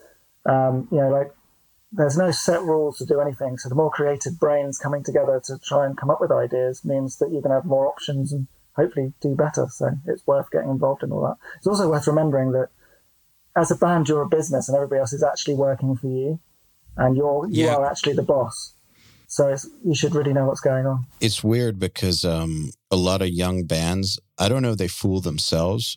Everyone always told me when I got in that they work for me. The label said it, the management said it. But then, even though that was said, there was still this implication that we work for them. It's because they hold all the power. Yeah, I think that's what it is. They hold all the power, they hold all the opportunities, so they can... I guess it's a bit like if you started a business in a coffee shop, but you didn't know how to make coffee, and you hired a barista and they knew how to make the coffee. They would hold all the power and basically tell you what to do, because without them, you wouldn't be able to run your business. And with labels and so on, like, bands need their channels and they need their experience more so than the label needs them, or at least they make bands feel like that, because there are other bands they could work with. But at the end of the day, if it wasn't for the bands and the music, then this industry wouldn't exist, because, I think that's what people in bands do need to remember. But it's a difficult balance of power. When you're a smaller band... They need to remember that, but at the same time, they also need to remember that there's other bands. Yeah, exactly. If you don't hold any clout or any weight, then you don't have a strong negotiating position. So most bands' first record deals are usually terrible. Oh, God. Like, very poor percentages, giving up all ownership. And it's the only option on the table, so it's kind of what you got to do. And then once your band progresses and you do have a bit more bargaining power, then you can negotiate better terms. But I think it's very good that you're saying that, because I think that there's this weird idea out there that baby bands shouldn't take bad deals. If baby bands don't take bad deals, they're not going to get any deal they can take, because there are no good deals for baby bands. I mean, no one's going to offer a baby band a good deal. It just doesn't work that way. So if they want a deal, it's going to have to be bad, and then they're going to have to do well. And like you said, then renegotiate. That's how it's done. I was just going to say, it's worthwhile saying there's a difference between bad and fucking appalling too. That's true. Yeah, there's a bad record deal where like you need to sell 20 to 25,000 records in order just to break even with the label. But then there's atrocious where they take 360 of everything. So that comes back to understanding the basically you need to write down the pros and the cons as a baby band. Do you want this to achieve this, or do you not? Absolutely. And but also I think it's good to put your head in the mind of the label as well when you're looking at not an atrocious deal but a bad deal, which is probably what you're going to have to take.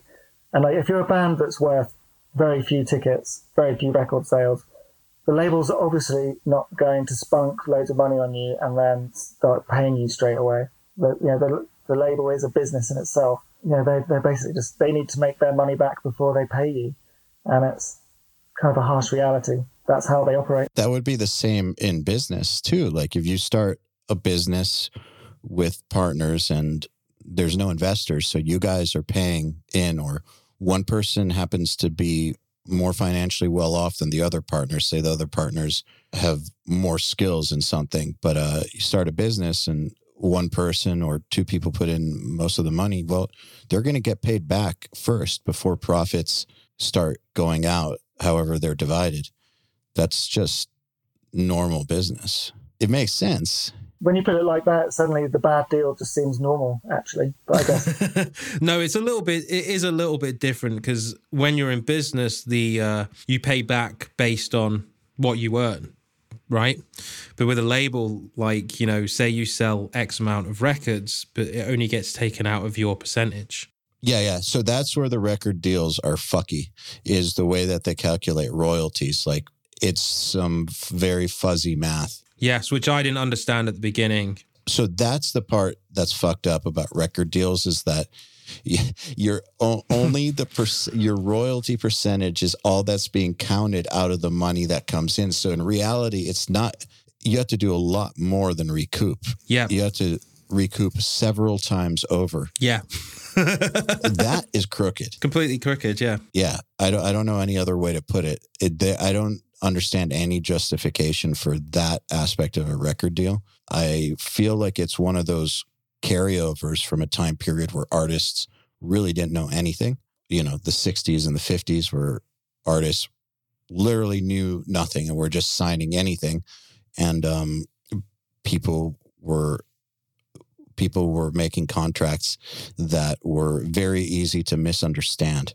Now, this is coming from someone who's got a perspective that business people aren't necessarily bad. Like, I'm pro-business, and I think that there's two sides to every story, and I don't believe that labels are villains or anything like that. However, that is bullshit, and I wish that was changed in record deals. But I think it ultimately comes down to, like, what competition is there? If there are a bunch of labels after one band, then obviously they're going to offer better terms. But if there's no competition, then a label can offer what it wants, which isn't right, but I guess that's capitalism. It is what it is. Okay, so as much as I just said that, what my personal feelings are towards that standard thing in record deals, I still think bands should take one if it's a good enough label and there's enough opportunity. If it's between that and nothing, they should probably take something. I think the main thing to negotiate is the amount of albums. Yes, I was going to say exactly that, because you could have a couple, say 3 albums that are terrible, but then if they do well, then your career will change at that point. Exactly, yeah. Yeah, no, one thing that's interesting about that is, like you get told to sign for fewer records, like don't let them have too many records. But like, for instance, Roadrunner, their standard deal is 6 or 7 albums. And there's, I know it's a lot, but you can't get out of it. If you want to sign to Roadrunner, you are signing for as a baby band, you're signing for 6 or 7 albums. Like, that is just the way it goes. For life. Yeah. On the other hand, they put in a ton of money to their bands. So they want to be around when that money comes back in. They don't want to set you up for Century Media to then make the money off of it on album 4. So it makes sense. I guess you just gotta think about what things will look like in the future if you do well, right? I think, and what kind of clout you'll have, and what you'll be able to change once you have that clout. Yeah, I think the other thing as well is, like, regardless of the deal, making sure you don't do a 360. Keep your merch rights, because merchandise is pretty much where every baby band makes any money. Like, and well, all bands across their career, like, merch is vital. But I think at the beginning, that's what sustains you. Like, you don't see anything from the record company when you're on tour, but you do see merch sales every night, which puts fuel in the tank and, you know, gives everyone PDs. It gives everyone a McDonald's dinner. Exactly, yeah. It's important, too, considering that a lot of venues take a merch cut, too. So, which is fucked up. That's fucked up, and it's more in the US, though, I think, rather than here. It doesn't happen as much in Europe and the UK. It does in the bigger venues, but not in the smaller venues. In the bigger venues, that's because they try and sell it for you, don't they? And they take, like, a ridiculous cut. Yeah. I hate that shit. But so that's what I'm saying, though. Like, that's why I agree about the 360 is, like, you can't be giving out a portion of your merch. Like, your management is taking a part of the merch. Your lawyer might be taking a part, you know, because they've got a percentage. Then what? The label is going to take some of it. And then the venue is going to take what? And then you have to pay tax. You got to pay tax. You got to pay the merch company back because they'll front you those shirts generally. Then what's left? You can't give up your merch. What I understand is that a lot of labels they're okay, we won't do a 360, but we want 2 designs to sell on our store. You know, like there is some sort of compromise that even baby bands can do. That's what we did, I think. I think that's completely acceptable. Yeah, why not? Give them their shirts. Like, just as long as you can sell shirts on the road and not have other people take that income. I think that's the key thing. Yeah, exactly. And I mean, again, like it's a two-way street. If you want them to compromise, you got to give them something. If what they want is t-shirt income, then okay, find a way to give them t-shirt income that doesn't also fuck you over on the road. And that's give them their designs they can sell in their store and be on with your day, I guess. So you're pro bands taking the deal within reason. Within reason, and also making sure you do have somebody who can read a contract and actually tell you what's in it. But yeah, I think the 2 key points, which are fewer albums as possible and retaining merch rights. And other than that, I think if the label is able to, you know, promote you internationally and really raise your profile, then that's the trade-off. It's really tough to do it without a label. Although, then going back to Pliny, he's done it all on his own. He's kind of like another real kind of, what's the word, anomaly. Yeah, he literally, I think, right, I do his publicity. He's got Liam who does his booking, and then he's got Raoul who does his digital marketing, and I think that's literally it. I don't think he's got anybody else on his team, which is kind of nuts. And I think Mike Dawes is like that too. Yeah, but he also plays with the Moody Blues, so it's a little bit of a different situation. He does, but still, like, wasn't he independent anyways? Yeah. Yeah. Okay. So first of all, I think that's awesome that those guys are capable of doing that. And anytime I hear of something like that, Nick Johnson, I think he is too. Yeah. Yeah. I think that's fucking great. Good for them. And intervals. Yeah, that's right. Intervals. But they really are anomalies. And people listening should know that. They should know that that's definitely the exception. We talk about them because it's interesting and it's really, really cool. And like, you know, I've had them all on this podcast. And so it makes it seem like there's more of them out there than there really are. Like, kind of like if the people that you associate with have all achieved this thing, for instance, you could trick yourself into thinking that that's the way the world is. And so I just want people listening to know that these Pliny situations are not the norm. And most people who try to do that fuck up when they could have just gotten a record deal and been fine. You also notice that there aren't many bands that do that. These are all individual solo artists with much lower overheads because they do everything themselves, produce everything themselves. They just pay players when they go on tour, and that's pretty much it. Whereas if you're a band, you've suddenly got like 4 or 5 times the amount of people to sustain. So the model has to be different. And also, it does happen, obviously, where bands don't sign to labels and they do really well. And the one that always pops up is Enter Shikari for me. But that, again, is a really big anomaly where they sold out the London Astoria before they even released an album. Well, they're just an anomaly band in general. Like they kind of built their profile by grafting and playing every toilet in the UK every day for 2 years. Like, didn't they do like 300 shows in a year or something stupid? Maybe it wasn't that many, but it was ridiculous. And they just built a fan base the old-fashioned way, which was kind of insane. You know, I think a band getting signed is rare. A band becoming successful after signed is very rare.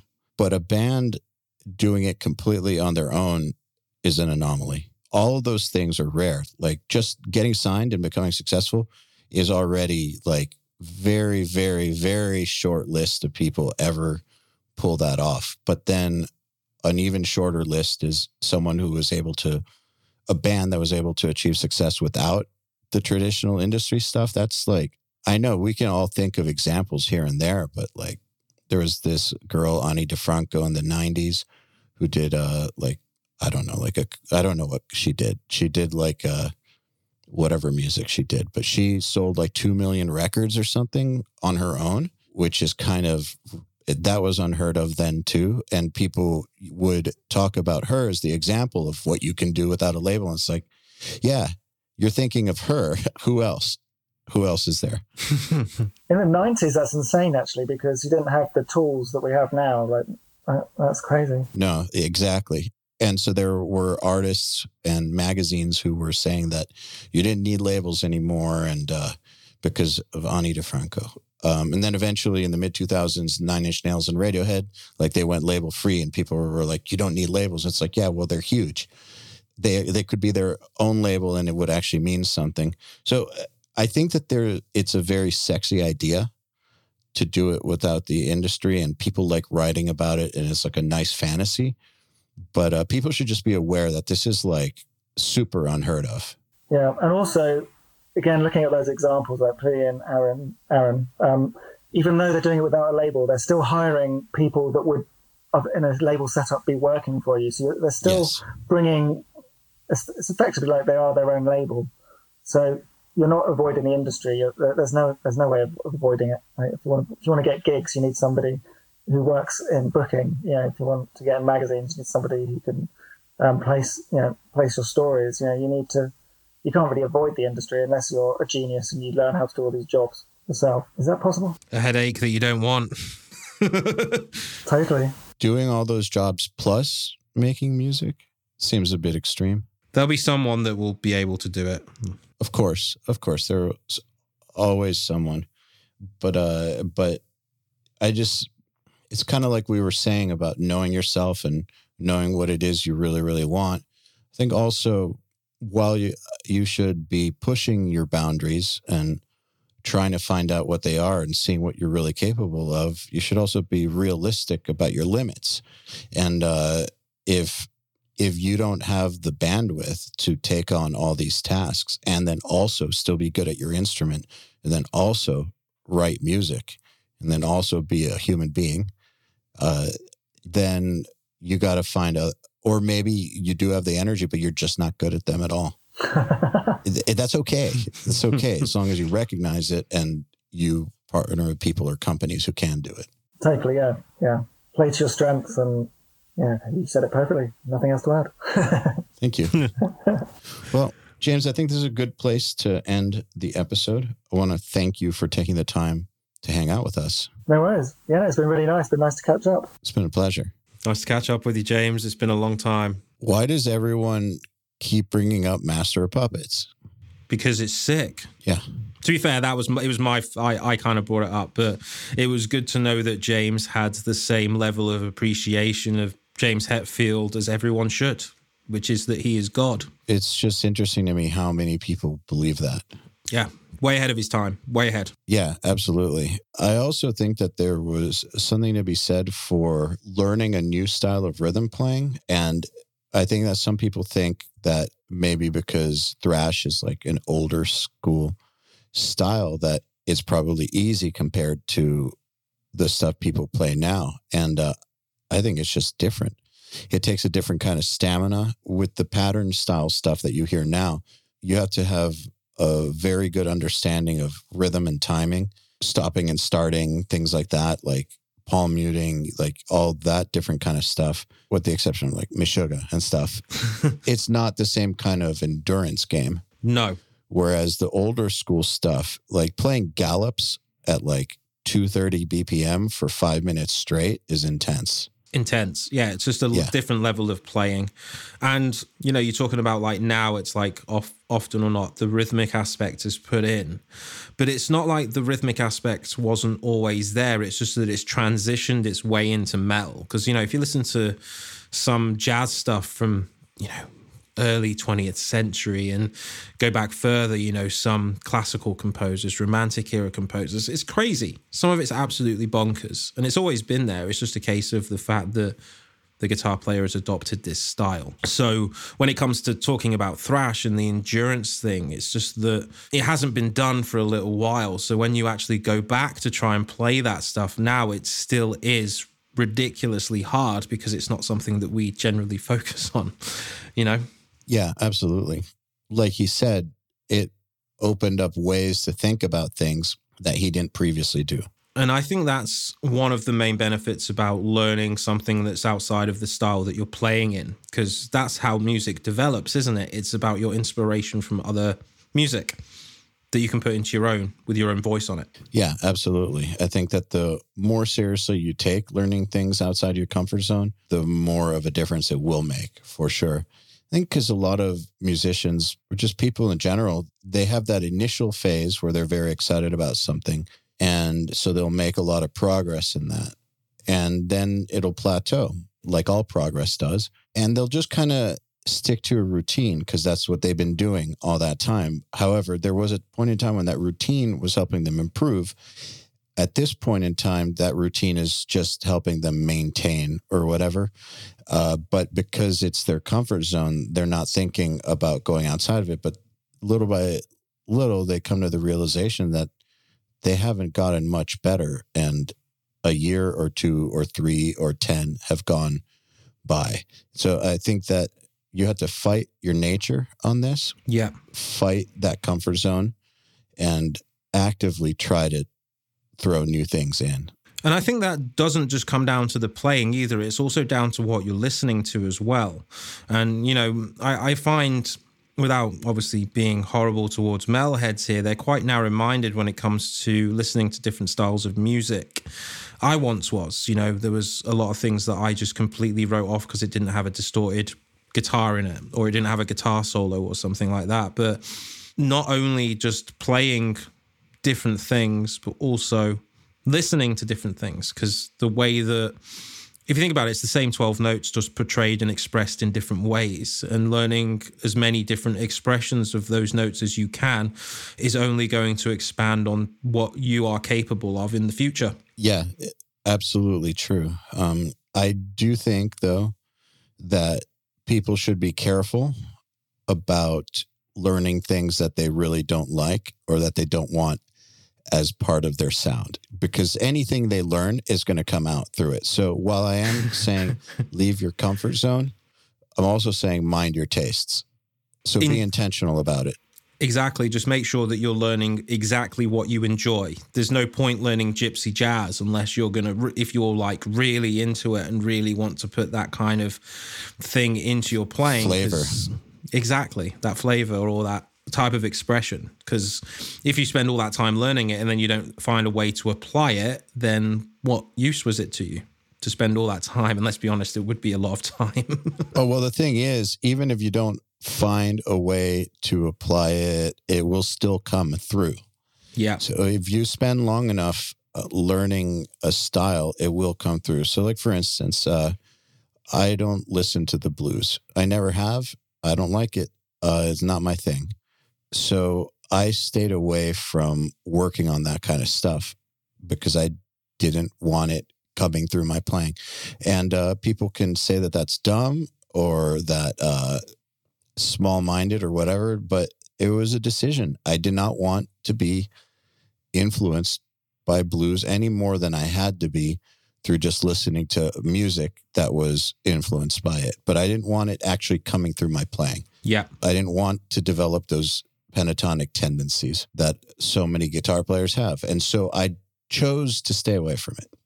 I think that was a wise move, because when you do listen to a lot of guitar players, as you say, you can immediately hear if they've been abusing those kind of guitar players. And not to say that you can't do something original with that sound, because any sound you can make sound original and have your own voice on it, but it automatically comes through. You can hear it in the styles of licks that those guitar players are playing if they're into something. Which is fine if that's what they want to do. Like, yeah. I love Zakk Wylde. I love Slash. I love a lot of people who come from that world. There's nothing wrong with it. I just didn't want that in my style. That's all. I think that's a very good piece of advice for people wanting to learn stuff. Just because you can't play the blues, it doesn't matter if you don't want to do it. Correct. However, what's interesting is I did learn Slash and Zakk solos. So you got the blues in there anyway, mate. Yeah, but not directly. Yeah. I got their influence of it. So it was already, a few steps removed by the time it got to me. You know what? I would say that I still do to this day. I listen to him almost on a weekly basis, and it's Eric Clapton. And I know that that's kind of probably a controversial topic for a lot of guitar players, as he's not considered like a great guitar player, by today's standards. But I still think what he did in the blues kind of vein was absolutely incredible. And I'll play Layla for days, mate. Oh, he's really good.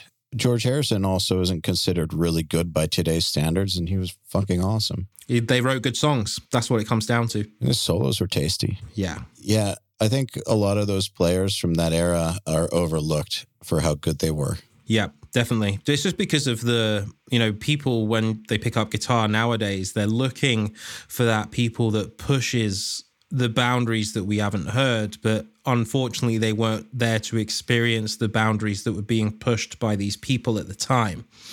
And I think that's where the problem lies. And then you get all of a sudden, they're not very good guitar players. And it's like, but no one was doing that when they were alive. Like, they are innovators, and without them, you wouldn't get what we've got now, which is, for me, the Hetfields or the Meshuggahs.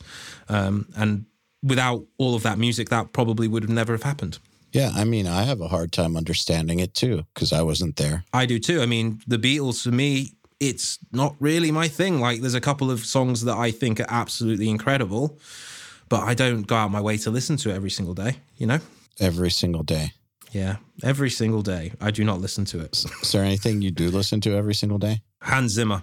I've gone through those phases. Yeah, with, when I first saw Interstellar and No Time for Caution came on, and it just blew me away because of the way that visual aspect was presented with this music. For me, it was perfect. So then I saw him live, and I was in tears because I just thought it was absolutely incredible. Just the way that he could portray music to recreate that scene. I just thought it was the perfect way to explain what he was trying to explain. So yeah, Hans Zimmer, I listen to him nearly on a daily basis. It makes me happy.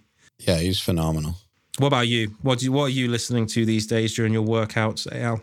Dimmu Borgir, Satyricon, and Hypocrisy. Oh, all good bands. Yeah, they're just speaking to me right now. I think, you've been a fan of those bands for years, right? Yes, but I'll also go years without listening to them.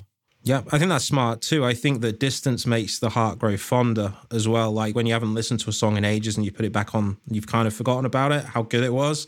And it's like listening to it for the first time again. Those bands are really, really good.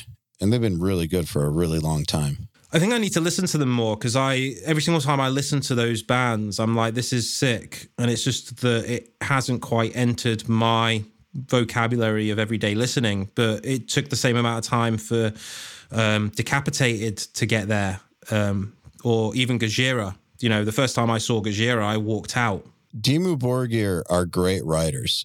Like, the Death Cult Armageddon album is pretty spectacular. Okay, I'm going to write that down. Especially if you like Hans Zimmer stuff. Yeah, I watched a live show of theirs on YouTube not too long ago, and I was like, wow, this is sick. So I should listen to more. And the same thing happened with Behemoth. I listened to one of the Evangelicon, I think is the name of it.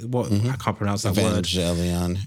Yeah, I can't remember how it's pronounced exactly, but I remember listening to that album and being blown away as well. But again, I don't listen to Behemoth every single day, but I still appreciate it. But I think I need to start including this little bit of darker and black metal into my vocabulary because it's angry and I like angry. That's what I like about it. It's a different kind of angry. It's not like a meathead angry. Like a lot of people like meathead angry for working out, like Hatebreed or shit like that. Yep.